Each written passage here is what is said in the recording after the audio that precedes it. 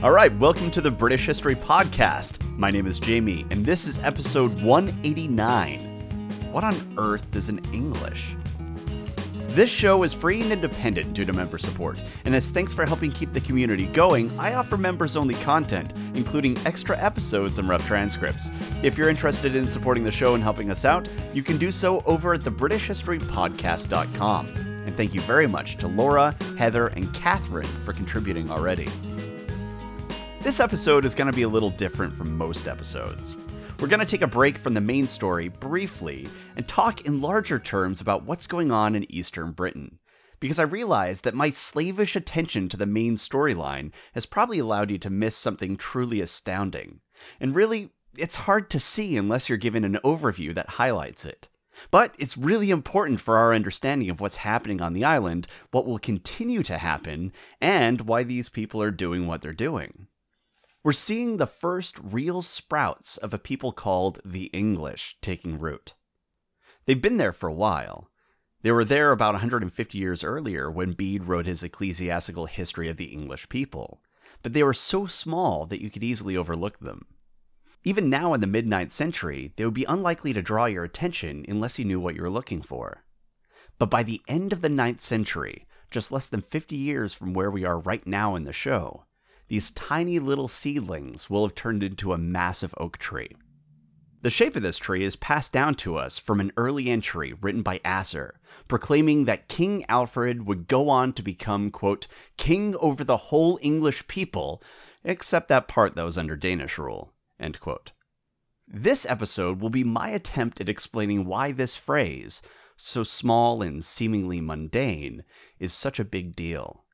Because I would be doing you a huge disservice if I didn't highlight exactly what a massive undertaking it was to become, quote, king over the whole English people, except that part that was under Danish rule, end quote.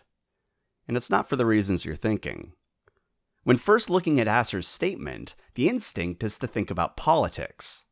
To think of how this tells us of the increasing conflict with the Danes, or how it implies that Alfred will become a mighty king, almost a Bretwalda. But that's not the thing that I want to talk about today. And I don't think it's the most significant part of what Asser said. We will, of course, talk about the wars against the Danes, and we'll cover Alfred's losses and victories, and all of that will be no doubt a great deal of fun. But frankly, the wars and issues of kingship are the lesser part of the story. The thing that made Alfred great had less to do with battles, and had more to do with cultural matters. Asser doesn't tell us that he became a Bretwalda, a Britain ruler. That's something that the people would have known when Asser was writing. Those who were familiar with history would have seen it in the past.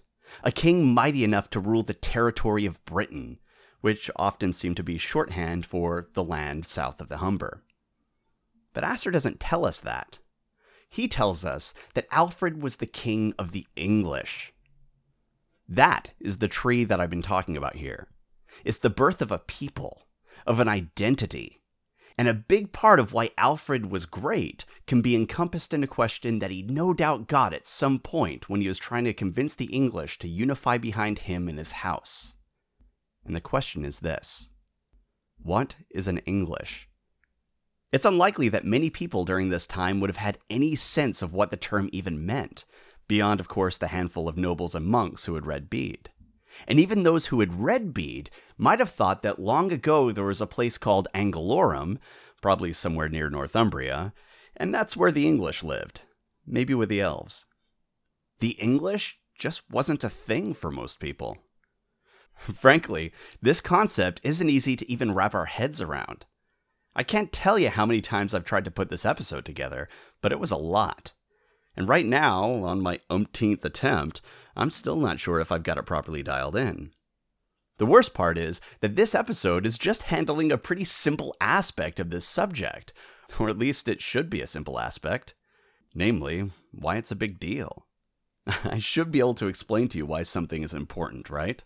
That's sort of the base level of the job. And usually cultural episodes are where I really flourish, and I can often record them off the cuff. I live and breathe cultural history, but for some reason, this isn't easy at all. And I think that's because there's something about cultural unity and shared identity that just feels natural. It feels inevitable. The idea that the English identify with being English is normal. And to suggest that it isn't is sort of like trying to explain to someone how time at sea level passes differently than time at the International Space Station. I could run you through the math and explain time dilation, but the whole time I'll be fighting against both our brains saying, this can't be right. Time is time, surely. Additionally, if you want to give a physicist a headache, ask her to explain gravity. Like, really explain it. We all think we know gravity and how it works on a big level and when we're talking about Earth. But get really far from Earth, or get really small, suddenly gravity doesn't seem to work the way we thought it did. And that leaves us with an uncomfortable question of whether or not gravity as we know it is really a thing at all, or if it's just an effect of some other phenomenon that we haven't worked out yet. Cultural matters and many social science concepts in general feel a bit like gravity. They're things we should know intrinsically.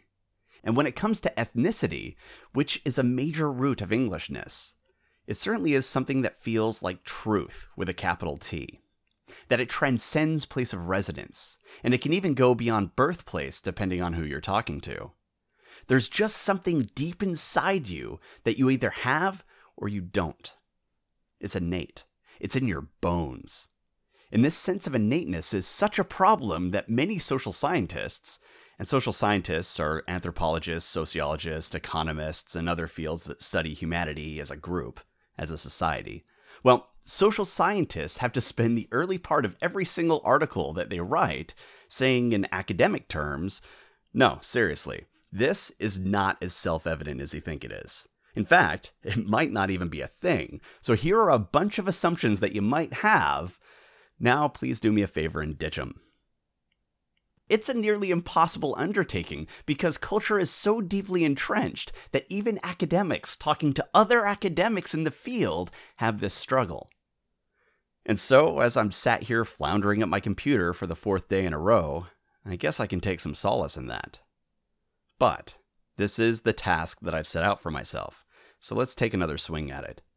And fingers crossed that this will be the final version. And I guess it makes sense to directly address the major block that exists for me when it comes to the matter of Englishness, cultural unity, and a shared national identity. Namely, that here in the US, a sense of a universal national identity is largely taken for granted. It really is seen as the natural state of things. Like, all things being equal, people will unify into a single shared identity, even when there are absurdly large numbers of cultures who see themselves as distinct and separate from each other. And there really are a lot of cultures here. Even once you get past the obvious immigration groups, you still have really big regional differences. The West Coast and the South are very different on a whole host of issues, from food habits to social hierarchies to the social acceptability of truck nuts. Even if you just choose one coast of the United States, you'll still find fairly distinct cultures and even more distinct opinions about those cultures. Oregon and California might both be on the West Coast, but culturally, we have a lot of differences. This is true even within the states. And this is the one that I've lived with for most of my life. People from Eastern Oregon tend to see Portland as Sodom and Gomorrah reborn. While here in Portland, we regard Eastern Oregon as an unappealing blend of Tatooine and that town from Footloose before Kevin Bacon fixed it. And yet, despite all those differences, virtually everyone here agrees that they're Americans first. And only after that do they start complaining about those jerks who live in that other area. This is astounding when you consider how big the US is. All of the EU can comfortably fit within the continental US, with room to spare. And yet there's a sense of overarching identity that transcends our regional differences, and it even transcends whether or not someone isn't voting correctly. It's a shared identity that is so strong that even though I'm just a green card holder, I still see myself as part of the whole. We're Americans. And then Oregonians, Portlanders, Eastsiders, nostalgic Goths, and so on. It feels natural, but it isn't. Historically, it's rare. Really rare. To get a sense of how it could have gone differently, take a look at the EU. The member states of the European Union don't see themselves as European first. Individual national identity is still deeply entrenched, and that was made incredibly clear with how Greece was handled. There wasn't the same sort of we're all in this together vibe that you get with the US. Social scientists can attempt to explain why this difference exists far better than I, and they will no doubt point to numerous shared national conflicts, the necessity of working together that comes from frontier living, the melting pot nature of our nation, the strangeness of having a young nation without much of an ancient history since our predecessors mostly wiped it out. There are all sorts of things that can explain this. But the point is that this thing that many of us take for granted is pretty extraordinary. And that is no less true for England. The idea that there is an England and that Englishness is a thing is pretty amazing when you think about it. For many, the concept of Englishness is timeless. Like the idea has been in the region for as long as there have been people there. As if the Beaker people were complaining about the quality of the tea in Salisbury while they were completing Stonehenge. It's absurd when you think about it logically, but on an emotional level, it just feels right. And I suspect that's because of how attached we are to the concept of Englishness. One of my pet peeves is a good example of what I'm talking about. Far too often, especially around the city of London, Englishness is treated as being synonymous with correctness. There's the English way of doing something, and then there's the wrong way. It honestly drives me nuts. But think about what it shows about our concepts of a shared identity. Englishness is so pervasive, and it's so universally adopted, that it even applies to the type of things you do. Things, by the way, that are absolutely not tied to England. They weren't invented in England, they aren't unique to English living, they weren't even first pioneered in England. For example, your behavior while on the tube. Not talking on the tube, and not even making eye contact, is very English. But why? What does that have to do with England, ethnic identity, birthplace, or anything else? It's just an odd quirk. But here it is, lumped in with all the other things that make up a general sense of who the English people are. This idea of English identity runs deep. But what we need to wrap our heads around is that when this Englishness project was started, Englishness wasn't a thing. And to get a sense of what Alfred and others were facing, think about what we've been talking about throughout the last several seasons of the BHP. When we started talking about the post-Roman era, we weren't talking about communities with a shared identity that spanned the vast majority of Eastern Britain. We were talking about farmers, families. We were talking about immigrants moving in, and sometimes mixing with local populations, and other times fighting with them. We were being told of the old Roman order shattering, and a shocking number of tiny chiefdoms being formed all over the place. Some of them being run by the remnants of the Romano-British, some being run by immigrants from across the Channel, some by the Irish, and some by the Picts. There wasn't an English identity any more than there was an Irish, Welsh, or Scottish identity. All of those are constructs that wouldn't come along for many centuries. We weren't even really talking about petty kingdoms for the most part. They were barely communities. They were just families. Basically clans. But that family identity ran deep. It's why their family names live on today. Once, in southern Britain, there was a man named Hasta, and his family came to dominate an area to such an extent that they, the Hastingas, which means the kin of Hasta, gave their name to the area. And it still survives today. Hastings.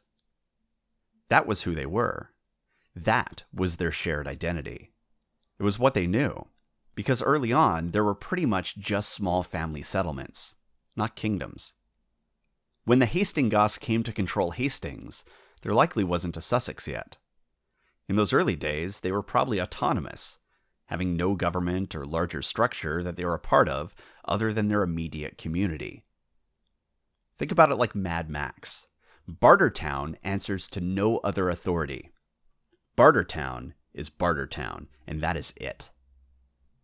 But over time, there were communities and families that grew more powerful than others, and they began to stretch their influence out over their neighbors. And that's where our story really started to get interesting, because now you have the question of how do you move from a clan identity to a larger communal identity? Let's say you have a small community that's mostly comprised of your extended family members and allies. It really is small, though, and virtually everyone you know can tie themselves back to your great-great-grandfather, Unferth. Sure, you trade a little bit, and sometimes your family will intermarry with the people from neighboring communities. But overall, the Unferthingas, the kin of Unferth, tend to keep to themselves. And that isn't because you're a bunch of neurotic farmers who suffer from social anxiety. Your family's isolation is strategic. Life in southern Britain during the post-Roman era could easily be described as anarchy. And anarchy is a bit like the worst aspects of an unsupervised playground. You either want to be the biggest kid, or you want to have enough friends around to keep you safe, or if you don't have any of those things, you'll want to keep your head down. So, after a few bad experiences, your family started to learn that unless you're talking to an Unferthingas, you probably should be on your guard. Or better yet, don't talk to strangers. Consequently, the people that you know and the people that you trust are the Unferthingas. Those are your people. That's your identity. That's where your loyalty lies, at the family level. Social scientists often refer to this as the formation of an in-group. Now let's say that I'm Turdich of Wessex. I'm a farmer, so is my son Chinnerich. My family and I have our own in-group, and to us, the Unferthingas are an out-group. Simply people who aren't us. However, we've been in this region for a while, and because our families have known each other and traded with each other, we've developed some trust. So, when I suggest that we work together and present a united front against those jerks from just over the hill, it sounds like a good idea. Further, you see me in a fight, and you know I can hold my own, so we agree that if there is a fight, you'll follow my lead. That's a big development for us.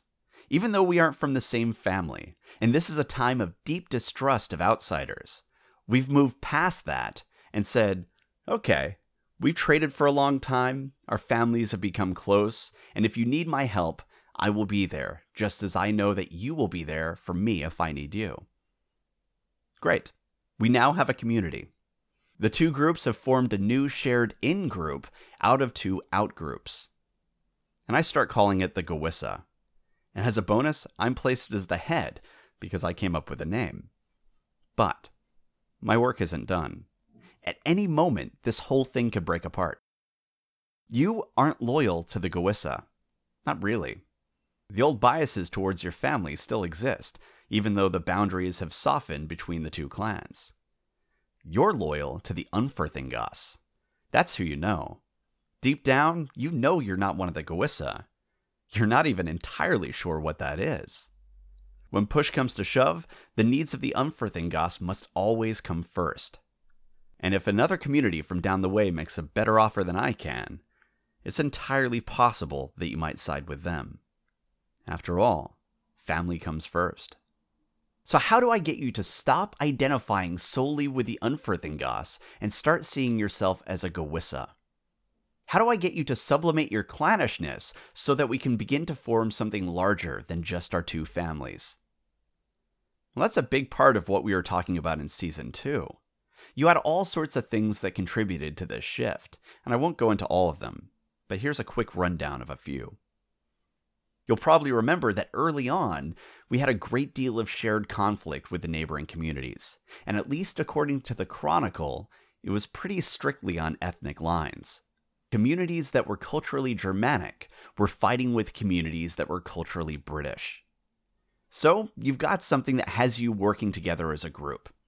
And at the same time, it's creating an us versus them environment. According to social identity theory, that's critical. Often, social groups begin to form a sense of identity by singling out who they aren't. The in-group needs an out-group in order to solidify their collective identity. It's why teenagers can sometimes be total dicks. And helping grow this sense of a shared identity, which is bolstered through conflict with another group, are traditions like feasting, which reaffirm and solidify the identity. I really think this part is key, by the way, since these feasts involved a great deal of deliberate bonding. Think about it.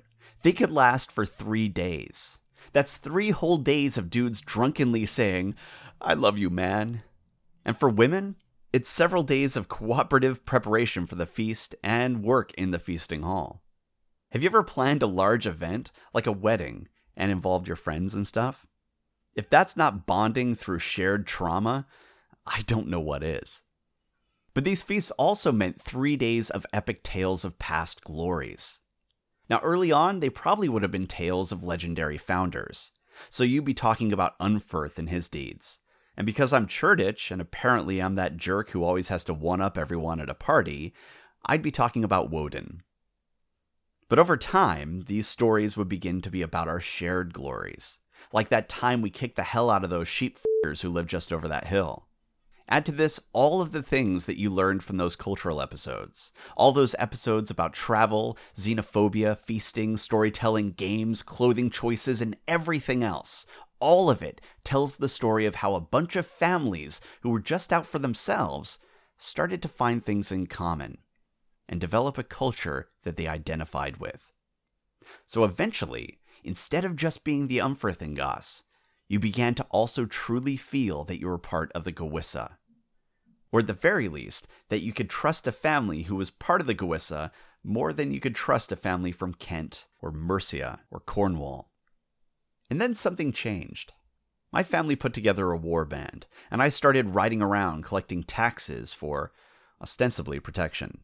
Maybe protection from my war band, maybe protection from those people over the hill.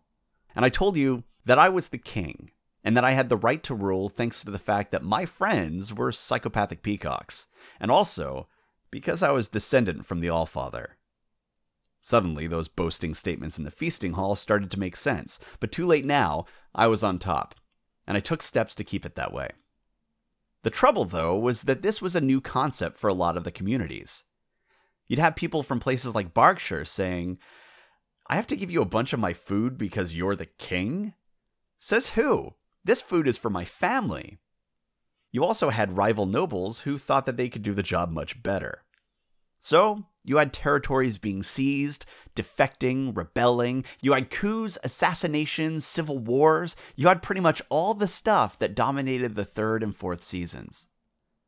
Convincing people that they're part of a kingdom would have been pretty tough. Though again, shared conflict was probably quite helpful in accomplishing this.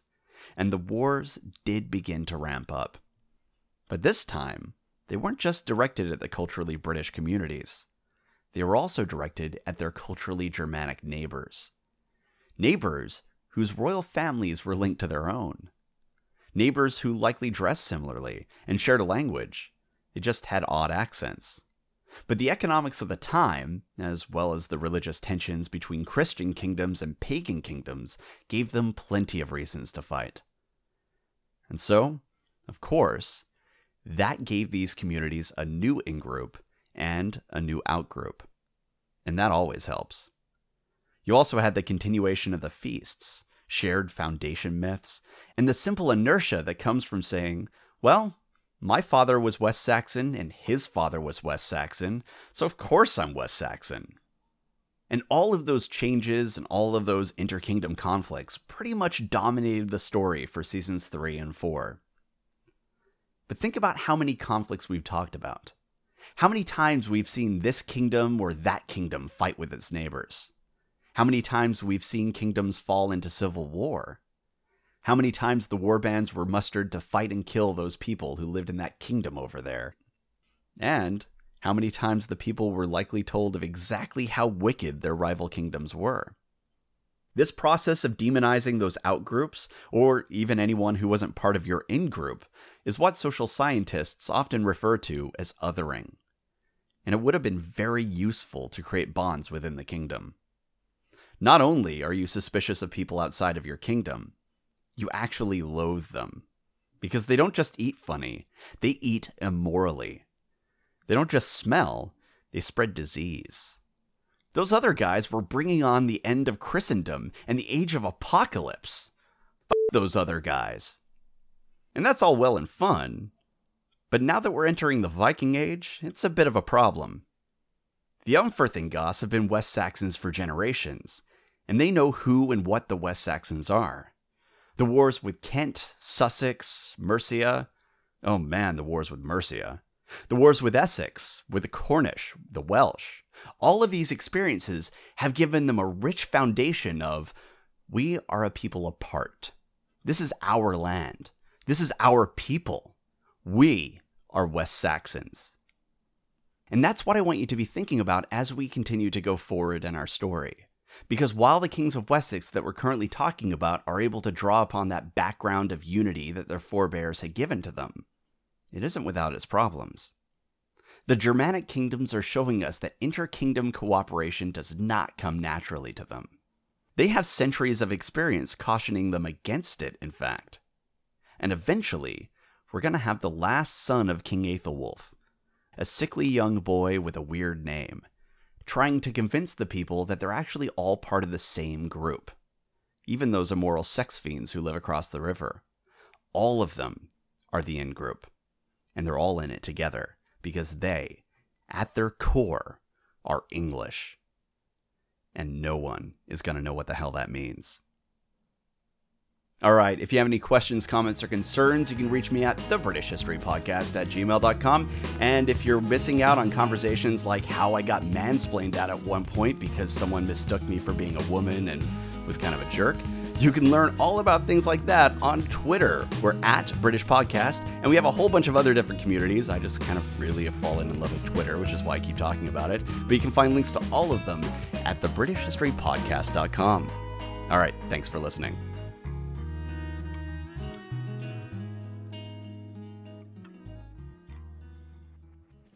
Oh, I forgot one. The east side of Portland really hates the west side of Portland because they're f***ing yuppie scum.